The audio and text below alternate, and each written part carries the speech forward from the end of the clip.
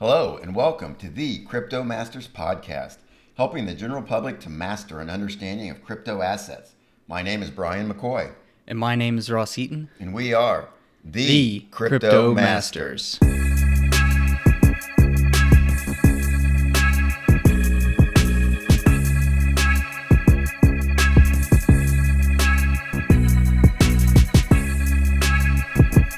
Ross, we have a blue chip asset, crypto asset, to talk about in today's episode. Today we're going to discuss the crypto asset called Chainlink. Ooh. As a reminder, our goal is to provide information about crypto assets to help the public to make investment decisions on their own in the crypto space. We don't try to predict short-term price movements, so this show is not for short-term traders. We want to provide information about, different crypto assets to allow you, the listeners, to make your own financial, investment decisions. And if you haven't watched our show before, this is when I say this is not financial advice. But we want to give you the power to go out, do additional research. Yeah, not financial advice, and do your own research. Okay, we got that out of the way. So, Ross, get your matrix references ready because today we're discussing Chainlink, a decentralized oracle. Yes. So this is not an oracle from Greek mythology. Instead, in the crypto world, an oracle brings real-world data from off-chain onto on-chain smart contracts. And Ross, before we focus on Chainlink specifically, let's briefly talk about smart contracts. Yep, we've mentioned this before, obviously in our Ethereum podcast, Ethereum being a smart contract platform. But smart contracts are built on top, on the blockchain. They're basically if-then protocols. They're deterministic. Wow, I can't talk. But you get an input in, and you should get an output out. It's very logical. All you computer science nerds know what I'm talking about. Yes, and I remember from my college days in my programming class, if X then Y, or if the old if then statements was a big part of it. Yep, it's all about if these conditions are met, one or many, then this happens. So just keep that in mind. Yeah, and that's the smart contract. That's part of what the Ethereum and similar platforms are doing. They're putting those onto the blockchain and allowing the immutable aspects of the blockchain to apply to those smart contracts. So let's talk about some examples of the off-chain or real-world data that might be needed for the smart contracts. One thing that's kind of big is the crowdfunding information. Some of those will have a particular limit, and if the limit is reached, then the money flows out to the company that's putting on the funding program. And if it's not reached, the money goes back to the investor. So that's kind of an if-then real-world event that would need to go from off-chain real-world to on-chain. Other things, there's countless, but weather. Was there a hurricane on this date? Did it reach 75 degrees on this date? The more common ones are sort of like commodities price data. Did the price of gold reach a certain dollar amount per ounce? And and for crypto and DeFi, some of this is the crypto pricing data. So you want to know what other crypto assets are doing. That's some off-chain data that will need to be brought on-chain. And like I said, that became really big for Chainlink in the summer of DeFi, the summer of 2020. And, it was a big part of Chainlink's price spike at that time. So we just talked about a few examples, though, Ross. It seems kind of easy. Why don't you just have somebody deliver that information? Email. Look at the weather report and email, the weather of information or the price of gold on that day, or have Google, send it. Why not just do that? It seems easy. Yeah. So really, I'm going to be talking a lot to my developers here watching, or my computer science nerds, but this is a big thing in not just crypto, but in computing in general. A good example is, billing in your company, and people coming in with, Salesforce and want to integrate that together. You have two systems that basically could be written in different languages, speak different languages, and how do we integrate those together? And I'll mention a good example is APIs later, application programming interfaces. But that it's just a huge thing in computing to have a systematic way for different programs, software to really communicate with each other, and that's kind of the big thing here is, as you mentioned, how do I get this off-chain data onto my chain? Yeah. So, and hence the name, Chainlink. This is the link to that outside of this chain data. So, and one of the answers, I guess, to my question about why isn't it easy, or why can't you just have somebody dedicated that you trust to do it? And I think the answer is, like we've talked about many times on crypto assets, is centralization, right? If you have a centralized source, you have a single point of failure, that can lead to problems, and it has led to problems. I mean, there have been other oracles that have been hacked or have been maliciously overtaken. Yeah. And just to note on this quickly, being a developer in my day-to-day job, we often utilize stuff like this, like APIs to, something external from our current application to go fetch stuff. A good example is the weather, and I'm sure you've seen it on your banking applications, or when you sign into Wells Fargo or wherever you bank. You could go in and see like a little weather notification. Hey, the weather in your area is this. Well, in that application, they're more likely going to outside source to grab that. And like you're mentioning, Brian, if that's a single source of failure, then you could, I don't know if you've ever caught this, but you can also, like, that weather notification could just be grayed out one day. And that's because that central source has just kind of died. Maybe they did a server upgrade and it's just out for the day. And you think about the incentives for malicious players with the billions of dollars at stake. Yeah. In smart contracts, there's a big incentive to try to hack that oracle and change it to the way that you're going to change it and benefit from it if you're a malicious actor, and that has happened. Or you could bribe someone to provide false data. So that was kind of the oracle problem, it was called, that Chainlink did a good job to overcome. And so, Ross, I guess without getting too technical, why don't you talk about sort of how they did that? How does Chainlink work in order to provide the reliable off-chain data on-chain? Yeah. And just to note, our goal with Crypto Masters, again, is to provide, a very high level, for the beginner, really just want to touch base on the technical aspects. We don't want to bore them to death. I don't want to read the white paper word for word for you, but right. As we've mentioned, Chainlink is obviously a decentralized network, all about getting data off the blockchain to the blockchain. How does this work? So first we need a smart contract enabled blockchain. Wow. And a good example here, I'll be mentioning Ethereum a ton, but Ethereum smart contract needs outside of this world data.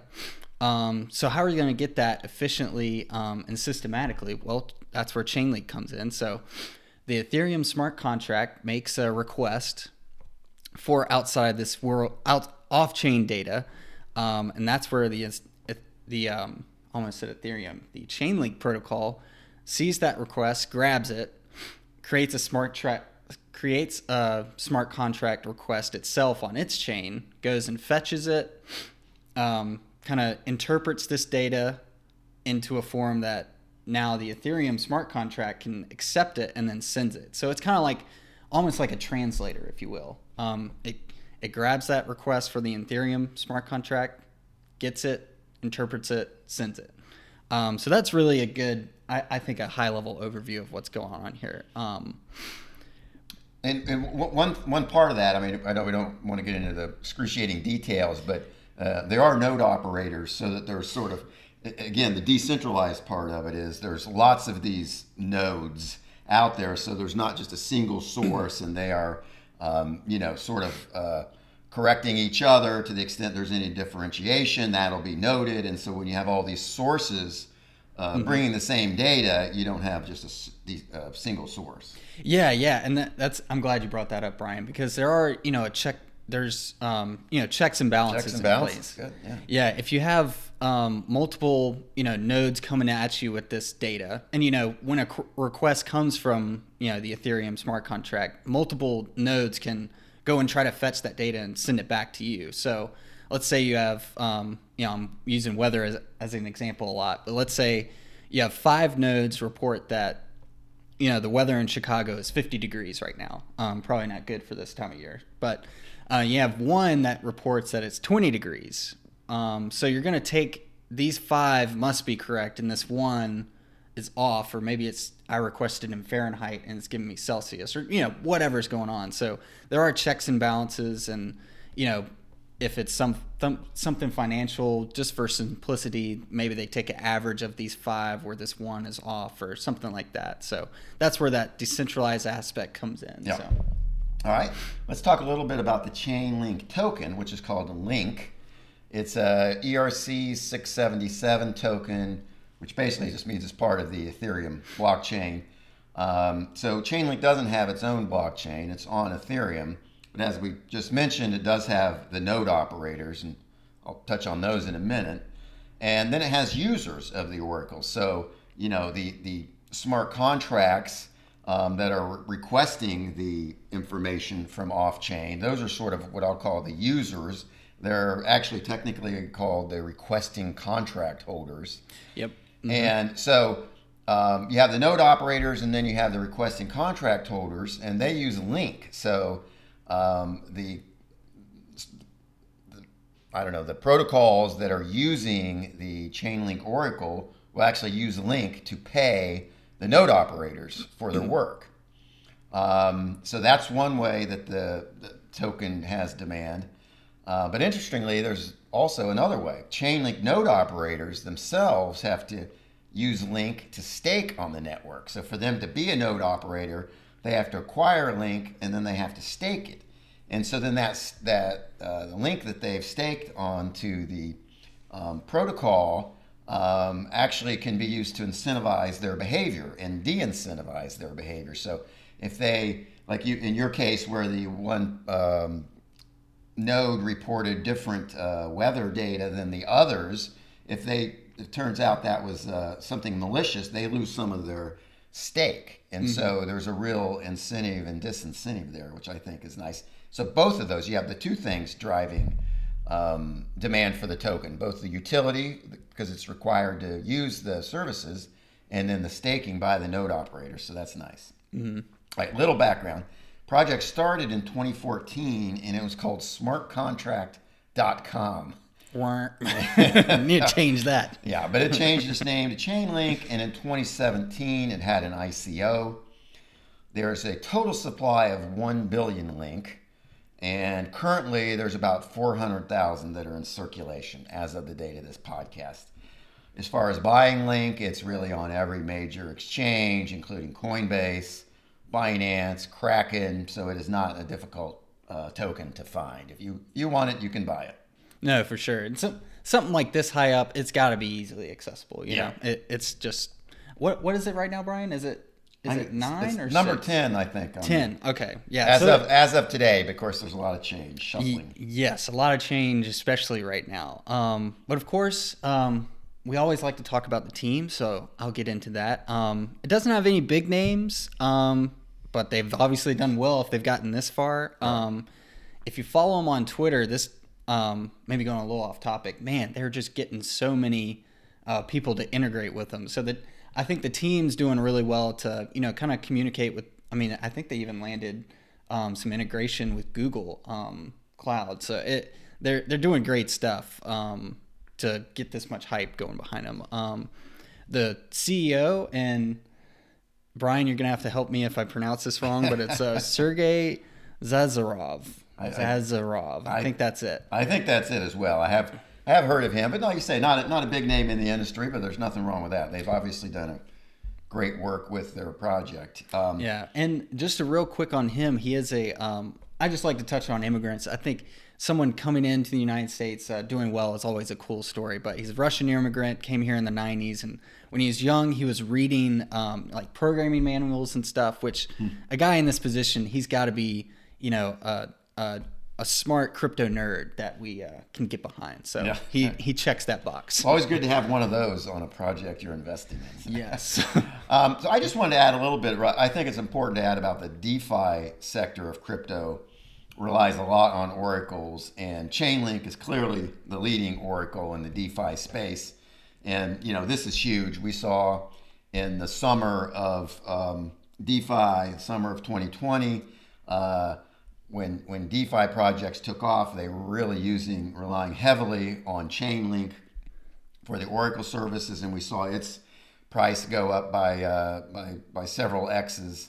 And you mentioned some of their partnerships with some crypto projects, or they've reached deals with Ocean Protocol, BZX, Factum, Synthetics, which is a very good project itself, Wan Chain, and others. I mean, they're just the leader on this. Yearn. Yeah, Yearn, that's a big one. I have to throw that in there. That's my latest obsession. But yes. We've talked about before how smart contracts on a blockchain are immutable, right? They can't be changed. That's one of the big positive aspects of the blockchain is you can't change things on there. Once they've happened, there's a permanent record of it. And so you can see then the importance of an oracle under those circumstances. If something goes wrong with the oracle, bad information is provided, a smart contract executes, with that improper data, you can't go back and change it, for the most part, as we know. So that's just very important. There's a security aspect to Chainlink, which emphasizes its importance. For sure. And, just to talk about some competitors in the, Oracle space, we've got Band, Teller, Dia. I do have some Dia, just full disclosure. Yeah. Nest, Uma, and Zap. Chainlink clearly is the most well-known of those, but from my knowledge and research, those are a lot of other good projects, and we both invested in Dia. Yeah. But I've heard lots of good things about Band and Teller, and Uma has done well, and a lot of people like Zap. So it has some competitors, which is good. Always good. Yeah. You need that. I think it's time for final thoughts, Ross, and it's my turn to go first this week. Kick it off, Brian. All right. First, I'm going to disclose that I do own some Link. I've bought some. I would say after its initial run up, it settled down a bit. I thought, looked into it like this and decided it was a blue chip project that's only going to continue to do well. And so I say blue chip, and that's kind of the theme for my final thoughts. I look at Chainlink in the same way I look at a blue chip stock. You buy a blue chip stock knowing and hoping that it brings you good returns. You can count on some good returns. You don't count on you're not looking for necessarily a 50x with a blue chip.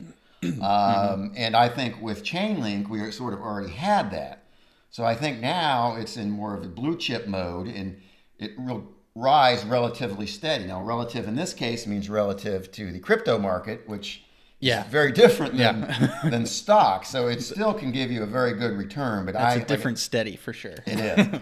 But I view it as a blue chip in the crypto sector. And so I'm going to own it. I might continue to buy some dips and just hopefully sit back and watch my nice appreciation. And I want to add one thing, Ross. Yeah. I'm calling this, and I've said this to you before. I'm calling for another, and I expect another DeFi boom. It's coming. Okay. We had one. It cooled down, and what's happening is the projects are just getting better. We're getting more smart people, and the smart people already there are getting the projects even better. We're going to have another DeFi boom, and Chainlink's going to benefit from that because security, the network security, is just such an important part of DeFi. It's really the biggest knock on DeFi right now is, it's susceptible to security hacks. Yeah. And if Chainlink solves that problem and it's the leader, so there are these other good competitors, but a lot of companies are going to go with the leader because it's safe. I just see Chainlink continuing to thrive. And my final thoughts are thumbs up, invest in Chainlink, and watch your appreciation. For sure. Not financial advice. Not financial advice. Yeah, well, to notoriously piggyback off you, Brian, I agree as well. Yeah, it's the biggest oracle there is right now. And just coming from the world of computer science, being a developer, it's just huge right now and for the future to have these integration layers, to be able to talk to different applications, different pieces of software. I think, cryptocurrency in general needs this integration layer to get stuff off chain, because you have these things in motion that Ethereum's been around for so many years. If they want to get off chain information, they have to go to Chainlink. These DApp developers have to use something like Chainlink to really link outside of the blockchain to get info. So this is a huge thumbs up. I've been kind of wanting to acquire it for a while, but of course the trend is just spiking. So I'm waiting for a good dip, but I might as well just try to get in now. But I really like this project. I like it a lot. Yeah. It's just an essential part of crypto is a reliable oracle, and Chainlink's the leader.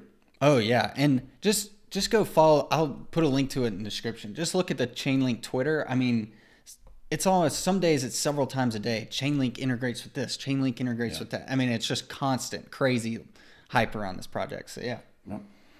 All right, Ross. That's another podcast from the Crypto Masters. Tune in next time when we'll talk about another crypto asset. Thanks, guys. You stay safe out there.